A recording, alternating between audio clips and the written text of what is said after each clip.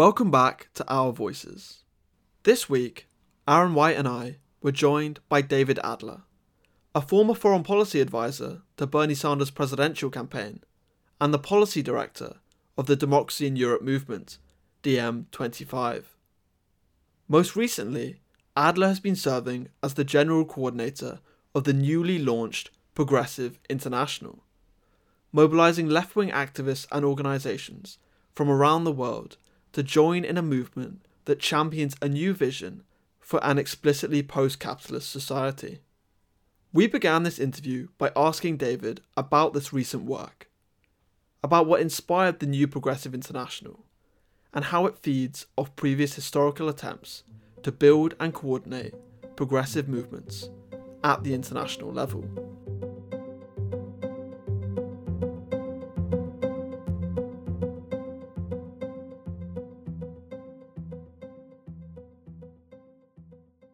The legacy of this project is incredibly long and takes such inspiration and attempts both to learn from the best bits of past efforts at international organizing and learn from the failures of past organizing. It's no surprise to you or your listeners to hear that the first, second, third and a half, fourth, etc. past internationals have really struggled to do this work because it's extremely challenging to put those pieces together and to build an internationalism that can be equally responsive to the needs and priorities and politics of these different constituent members, while also keeping that same broad coalition focused on the task at hand. In this particular case, beating the twin forces of far-right fundamentalism and free market fundamentalism and replacing them with a new kind of workers' internationalism. So of course, that's the general project. And I think that you've pointed to the timeline for its development, which I think really does point our attention to two very different moments in time. December 2018, when we first wrote this open letter, this open call to all progressive forces to come and join that common front. This was the peak of a certain anxiety around a resurgent far-right fascism, we might even call it. And then, of course, it looked a lot like, as I said before, we had these two different faces. You had the hyper-globalized liberalism of the Davos man, and you also had the far-right fascism of the Trumps, Bolsonaros, Dutertes, who was willing to weaponize those markets to advance an ethno-nationalist position, etc. Now, what's interesting is that in those 2 years, the daylight between these two faces, these two different sides of the coin as we once understood them, has really ceased to exist. I mean, I think it's a really interesting moment to think that in December 2018, we had written this letter, but if you look at Trump's arrival at Davos, for example, that amazing speech he gave in Switzerland, where he's sitting in front of all these suits who are supposed to be the great kind of carriers of a certain human-faced globalization, where these things were supposed to go together. The democracy, the growth, the liberalization was supposed to go together with a raft of social and political rights. And then there's this watershed moment where you have Trump kind of marching into the halls of Davos and everyone kind of applauding him, of course, maybe in hushed tones, talking about why he's such a bad man. In the past 2 years, we could talk about, okay, the fascists over here, the Davos sits over there. But now all these different crises, all these different sort of reactionary forces have really welded together and have created this kind of super force that is really putting rubber to road on the argument made many times in the past that democracy and capitalism are truly incompatible, and that when push came to shove, someone like Jamie Dimon or just Wall Street more broadly was going to side with those forces of reaction. So to bring it back to your original question, we had this moment of ringing the alarm 2 years ago. But once you fast forward, especially with the onset of the pandemic, it really becomes a much clearer picture where those bastions of liberal sentiment are no longer holding up an international system, and it's crumbling everywhere that we see it. So that was the kind of impetus to get going on this, to really move from an open letter and a lot of goodwill that was built up to actually building this institution, building this new international that could be powerful enough to confront what now looks to be this kind of multi-headed hydra, but one sort of opposition, which is a kind of reactionary capital that is increasingly powerful everywhere. The Progressive International obviously held its inaugural summit a couple of weeks ago, which managed to draw together some of those powerful intellectuals, progressive intellectuals from all over the world and activists from all over the world. I wondered if you sense now, when you contact those people, an increased urgency, a desperation, but also an enthusiasm to join the Progressive International, a platform that they haven't really had the opportunity to kind of exercise their international solidarity before in this way. And I also wanted to kind of juxtapose that with the relationship you have with politicians. Because as I mentioned before, you started this movement in conjunction with the Sanders Institute, etc. But when you did that summit a couple of weeks ago, it was conspicuous that you had a lot of incredible speakers there, but not necessarily some of the leading figures of the progressive movement, say in the US, in terms of politicians. So I wondered if you've had a strong reaction from activists, from academics, from the protest movement that's going around the world, from social movements, enthusiastically, but then how that maybe juxtaposes with the relationship that politicians have with your movement. I think that we live in this fascinating moment where we've never had more of a mass recognition that certain of our crises, all of our crises are really planetary in scale, whether it's the Fridays for Future movement, whether it's this pandemic, which just ripped the sort of nasty face off of the nationalist impulse to say, this is just a rotten ideology that's not going to even keep us safe in our own homes, in our own communities. Or indeed, whether it's the kind of economic crisis of interdependence that is every day becomes clear as we see these supply chains that actually do require us to understand our relationship to workers in Brazil or workers in southern India. So we have this mass recognition that internationalism is necessary. And we just have so little infrastructure for coordinating international campaigns, actions, frameworks. It's just a remarkable thing if you think about just not even the new kind of workers' internationalism we're talking about, but in the course of this pandemic, the just absence of multilateral bodies. I mean, the destruction of the World Health Organization. You recall this amazing moment when Trump announced the US was leaving WHO, and what happened? Nothing happened. It was like a fart in the news cycle. And then everyone moved on, and we didn't talk about it again. The United Nations was essentially a disabled body. I'm not praising them. I'm just saying even the annals, even the institutions we already have for this kind of tepid, lukewarm multilateralism aren't able to function, definitely not with the speed, scale, intensity, and representativeness that we would want them to. So I think that, to your point, Freddie, I think there is a lot of excitement about the prospect of building an institution that could do the work that these, great vaunted institutions built in the mid-century are no longer fit for purpose to be able to do. That's the good news. I think you're right to point that there's a tension in who and how people are speaking on behalf of that internationalism.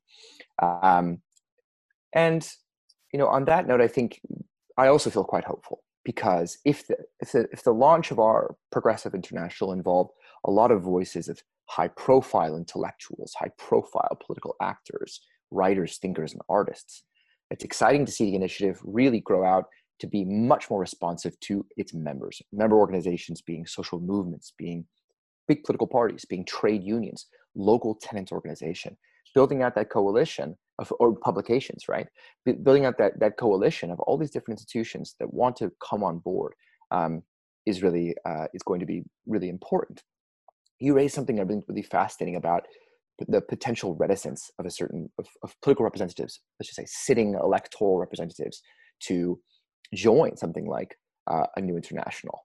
And I think part of that has to do with kind of legal strictures. There is a concern about where things are violating regulations, or where they're, what responsibilities they have vis-a-vis their surgeries in the UK or their constituencies in the United States. But I think it speaks to a broader crisis, just a crisis of representativeness. I mean, representation is just such a scarce resource, because all the institutions that formerly were able to do that kind of representation, whether it's trade unions or your local club, there was a president of your neighborhood association, those things have been eviscerated. And we end up with these kinds of free-floating intellectuals, people who speak with movements, but not necessarily on behalf of movements. And so I think when it comes to electoral representatives, that's definitely something we have to appreciate, their capacity to be accountable to, answerable to an actually existing constituency. It also sets certain kinds of constraints about how that constituency moves. All this to say that the process, you're right to suggest, hey, look, there was a relative paucity of sitting representatives at this summit. but it's going to take time. It's going to take time for us to build a coalition where people who do represent those constituencies don't just say, yeah, I'd love to join you guys, so I'm going to join you for my name and my name alone. But where the PI can be engaging with those constituencies, deepening that internationalism so it really does have a close relationship to workers in their communities, peoples around the world. So we're bringing on those representatives and representative institutions who are able to say with full confidence, we speak on behalf of this constituency when we say X or Y, when we advocate A or B, when we say that we support actions on this day or that day. So I think it's a long-term project, and we have to be a bit patient as we try to build a legitimacy and the strength that would encourage representatives to be a part of that coalition. Great. I'm wondering if you kind of expand on how you view that long-term project, what the vision is for the Progressive International. I know that you've launched now this wire service where you've made where you've all these different connections in the media. Open democracy is one of them, and you have some blueprints where you lay out some policy proposals. Wondering kind of how do you see this developing kind of in the next couple of years, ideally? Yeah, so you mentioned the main pillars of work that we have already. One of them is our movement pillar. What's really about building a network of activists to do campaigns and actions that can match the scale of crises to the scale of the activism, can actually build the kinds of transnational networks that are going to be necessary to do things like address climate change on the one hand, or international rent strikes, or take on major transnational corporations. Another is this blueprint pillar, which is about building this policy vision, taking ideas seriously, knowing that a movement must be guided by a certain kinds of idea, a shared vision of the future. And the last one you mentioned is our wire service, which is fundamentally about building a more internationalist political culture where we're transcending linguistic barriers that used to actually prevent people from just knowing what's happening in Armenia, knowing what's happening in mainland China, knowing what's happening in the hinterlands of Argentina, and can get those stories out and across the network through our partnered publications. Each one of those is a thesis on internationalism. Each one of those pillars is an idea about what it would mean to be an internationalist. I think people, internationalism for most people feels like a sentiment, a sympathy, a consciousness.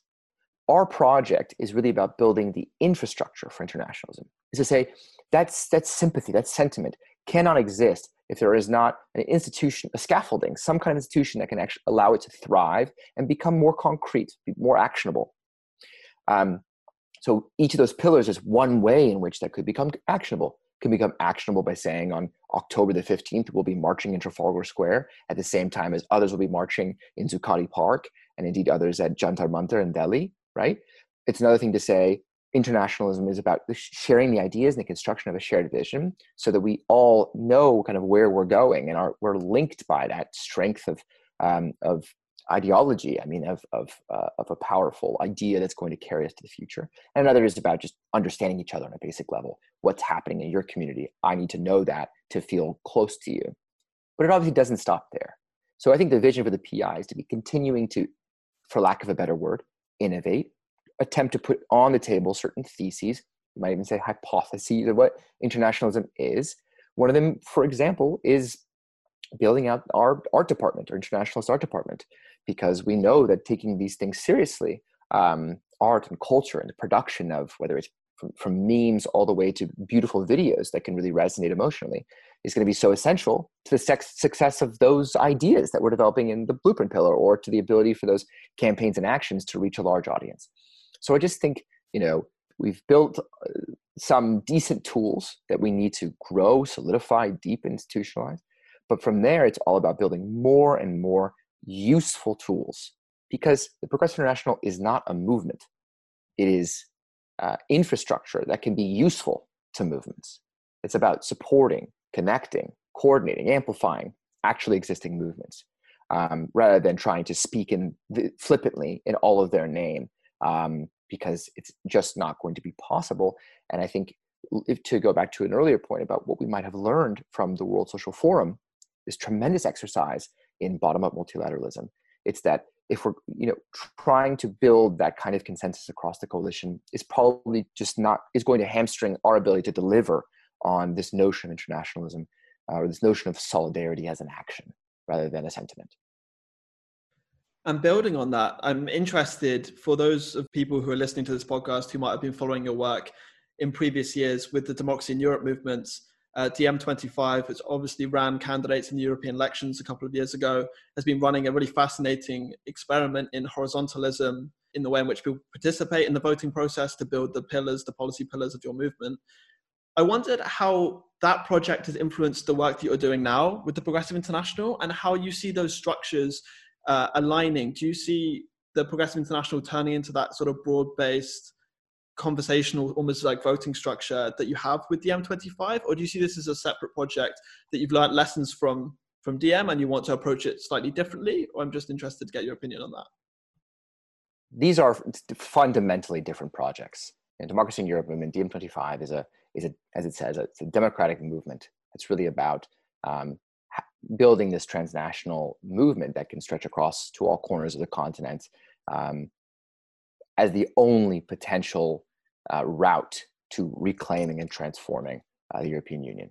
Progressive International, it's already ambitious enough to say that we're going to be building some of this infrastructure to support those movements. I think it would be preposterous for us to say that at some point we're going to have such a rich sort of electoral voting system. We have such a heterogeneous coalition between really small movements and parties to giant, hugely representative, vast and diverse social movements, and putting those together in a way that can be configured or reconfigured according to the appropriate measure of political power and influence is just not feasible. We just need to build a vehicle that's just more fit for purpose, is able to deliver on that promise and be fundamentally useful to the organizational members. I think that from my perspective, there is one fundamental thing that I take from my experience working as the policy director for DiEM25 in that contest for European Parliament, which is that in that role, I was building out Europe's first transnational policy manifesto ahead of those European elections. European elections almost never feature real substantive policy ideas. It's really just about, you throw your list out there, maybe it intersects with the date for your municipal or regional or national elections. You hope people turn out, and they turn out basically on the basis of loyalty, not on the basis of a substantive vision, a substantive program for the future of the European Union. And I had this tremendous experience working with the Poles and the Portuguese and the Greeks and the Germans and the French and parties and representatives and policy advisors in those contexts to try to see how could we imbricate the various priorities, policy perspectives into one vision, into one document. I think that experience was powerful both in terms of crafting a vision, actually setting out what I would stand by as one of the best, most developed, most powerful expressions of hope and socialist vision for the future of the European Union. But also I saw the ways in which that construction of a shared vision bound together a coalition that was otherwise going to be seeing its coalition partners as a kind of competitor or at odds in terms of that policy program. And just, that understanding that the success or failure of international projects, whether it's DiEM25 or indeed in terms of the Progressive International, hinges on the participation of its constituent members in the construction of that vision of the future, so that everyone's priorities are on the page, so that everyone feels like they are represented by the final output of that vision statement. And that's just a huge lift for a coalition as diverse ideologically, geographically, as the Progressive Internationals. But I think it's a very important medium-term goal to say we want to rely on the creativity and ideas across that planetary coalition to create a vision that everyone stands behind, that can really belong to that coalition in its entirety. So, I think these things take longer or shorter in terms of how that shared vision gets constructed. But I think the lesson from DiEM25 is it is indeed possible to construct that vision of the future, relying on thousands of members from different parties, different movements across Europe to create something that is just truly greater than some of its parts in terms of its promise, its hope, its vision of what comes next. So I'm speaking to you now from New York, from the United States, where we're facing a impending crisis, in the midst of a crisis, and then potentially a civil war. Who knows? Who knows what else is possible? I know that you yourself you're from California, so I'm wondering how do you view the U.S. right now from your more kind of international perspective with a little bit of distance, and what do you think the effects of this election will be kind of in the international arena? For example, do you see Biden's agenda as particularly divergent from that of Trump or those of Democrats over the past 40 years? The damage that would be done by another 4 years of Donald Trump in office is just incalculable. It's incalculable for one obvious reason, which is that we're already in the midst of this sixth extinction, and 4 more years are just not years that we can afford to waste. And we know that in the global prisoner's dilemma of climate negotiations, to have a defector as large as the United States would have rippling consequences down the line, where other defectors would feel shameless and have felt shameless in the past 4 years in terms of ignoring their Paris obligations or just completely ignoring the concept of decarbonization in general. So on that alone, we're looking at just unbelievable loss of life and suffering as a result of 4 more years of negligence on the climate question. But I think as an internationalist, and this goes back to the core of the notion that this election is indeed exceptional for tragic reasons, for reasons that are unjust, but it is indeed exceptional, which is, climate's not the only prisoner's dilemma here.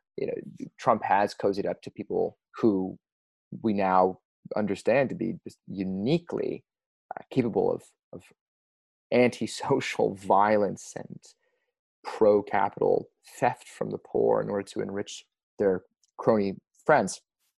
I feel like the destruction of the international space, not the international order, of course, I have a huge critique of that, but the international space is already such a dark and scary place.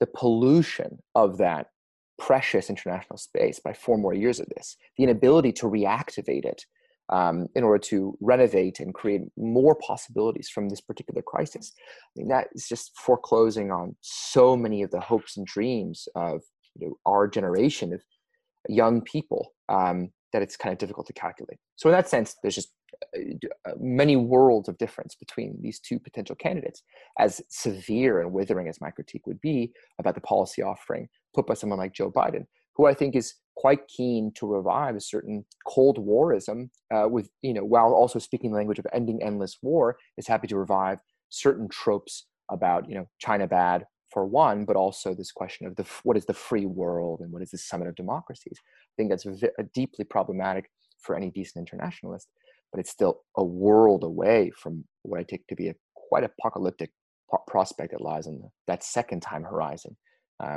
of potential Trump victory. Cornel West, who spoke at the Progressive International Summit a couple of weeks ago, likes to speak about the progressive tightrope in the United States, that the popular movement, the Sanders movement, which had so many millions of young people coming out and supporting it, are walking at the moment, which is, that forming that anti-fascist coalition against a second term to get Trump out of the White House, but also at the same time understanding and being realistic about Biden and what a Biden presidency would look like, as you've just outlined. In that sense, do you think that the Progressive International is uniquely placed to appeal to millions of disenfranchised young people across the United States, that there is a brighter future? There are institutions like the Progressive International, organizations that they can get involved in to express their support for progressive movements across the world. And how do you plan on sort of accessing that vast progressive movement, which we know is there because of the popularity of the Sanders campaign? I think that this gets a bit personal for me because, as you mentioned, Aaron, I am from Los Angeles originally, and I have a lot of pent up frustration with the silo of American politics. I mean, remember that famous Washington Post front cover where every single story on the entirety of A1 was just Trump, Trump, Trump, Trump, Trump, Trump, Trump, Trump, Trump, Trump, Trump, and there was this sense in which Trump's election, people just turned off their imaginations internationally and just were so consumed by the crisis in front of them. And in my more cynical moments, I think it was kind of an excuse for a lot of Americans who simply didn't want to give a fuck about the rest of the world to say, oh, you know what, it's actually just enough for me to be a liberal living in Brooklyn. It's actually just enough for my existence is resistance, and I don't actually have to care about the rest of the world. So I think that there is something really grappling with how to break down that silo and create a more internationalist political culture in the United States is fundamental. I just think that, there is this assumption that what happens in the US is going to echo around the world and no one has to lift a finger for solidarity, right? And because the US remains so powerful in its soft mechanisms for sort of having its crises feel global, to having its stars, Hollywood stars, be globally recognizable. That sense is a real barrier to this kind of internationalism of equals. So I think that's a big challenge. And there's a lot of kind of rewiring of the whole culture that needs to happen there, where the impulse to solidarity that's so natural and comes so easily in a place like Latin America, where there's a clear recognition, like unless we are doing this across borders, unless we are banding together, we're not going to stand a chance against these broader imperial powers that insist on coming into our countries and overthrowing our leftist leaders. So in a sense, I think there is a huge challenge and a huge opportunity. The challenge is the one that I mentioned before, which is we just have a major barrier to building an internationalist political environment in the United States. As much as people say, oh yeah, I know about, the classic case would be the fact that when everything was kicking off in the UK, it was very common for Americans to talk about themselves as internationalists when they literally just meant they knew it was happening in London. Like there was a real dire constraint on people's internationalist imagination in the United States. That's a challenge we have to grapple with. And my hope is that the Progressive International can be just a very welcoming environment to say, okay, this is a sympathy that you have lurking around. Here are these ways that you can enter into these fights, enter into these struggles, raise your voice for others in other parts of the world. So it feels like the challenge that we would hope to address. And the opportunity is just that I think that there is this emergent solidaristic imagination among especially young people who do come more naturally to this, whether it's because of digital technologies or whether it's indeed because of this climate crisis, as we talked about before. I do think that young people are just much quicker to say, yeah, of course, these national boundaries cannot be the boundaries of our political consciousness and political culture. And there's a lot to build on there. So I think Cornell's right to speak of this tightrope that young progressives are walking along. But I think it's at a slightly sort of orthogonal angle to the international question. Perhaps the way that the point at which they meet is that young people in the United States can begin to look around the world and say, this has happened before. This is happening now in other parts of the world. We are deeply unexceptional. We have a lot to learn from our colleagues, friends, and comrades in other countries who've confronted very similar situations, imminent coups, the threats of military violence, disappearance of protesters from the street.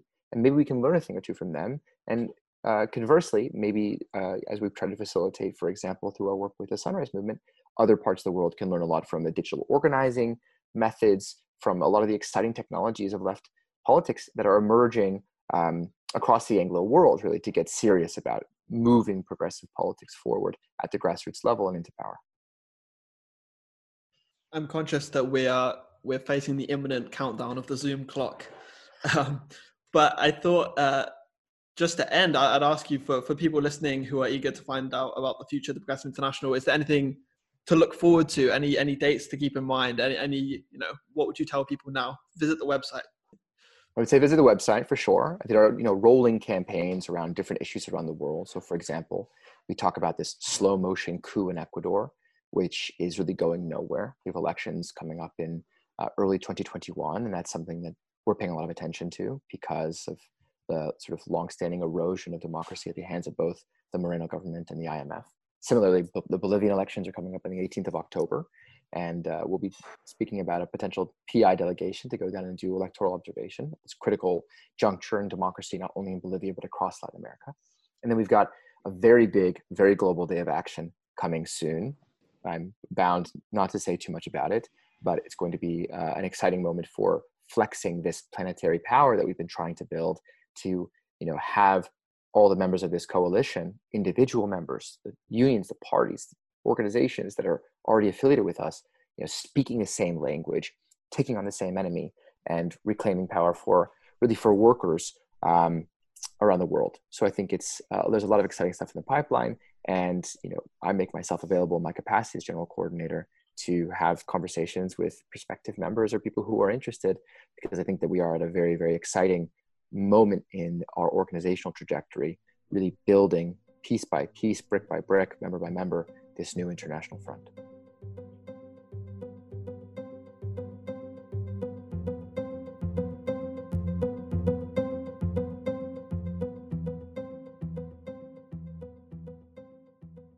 Thank you for listening to this Our Voices podcast from Open Democracy. If you enjoyed this podcast and would encourage others to listen, head to iTunes, subscribe, and leave us a review. Open Democracy is an independent global media platform that is only possible because of your kind donations.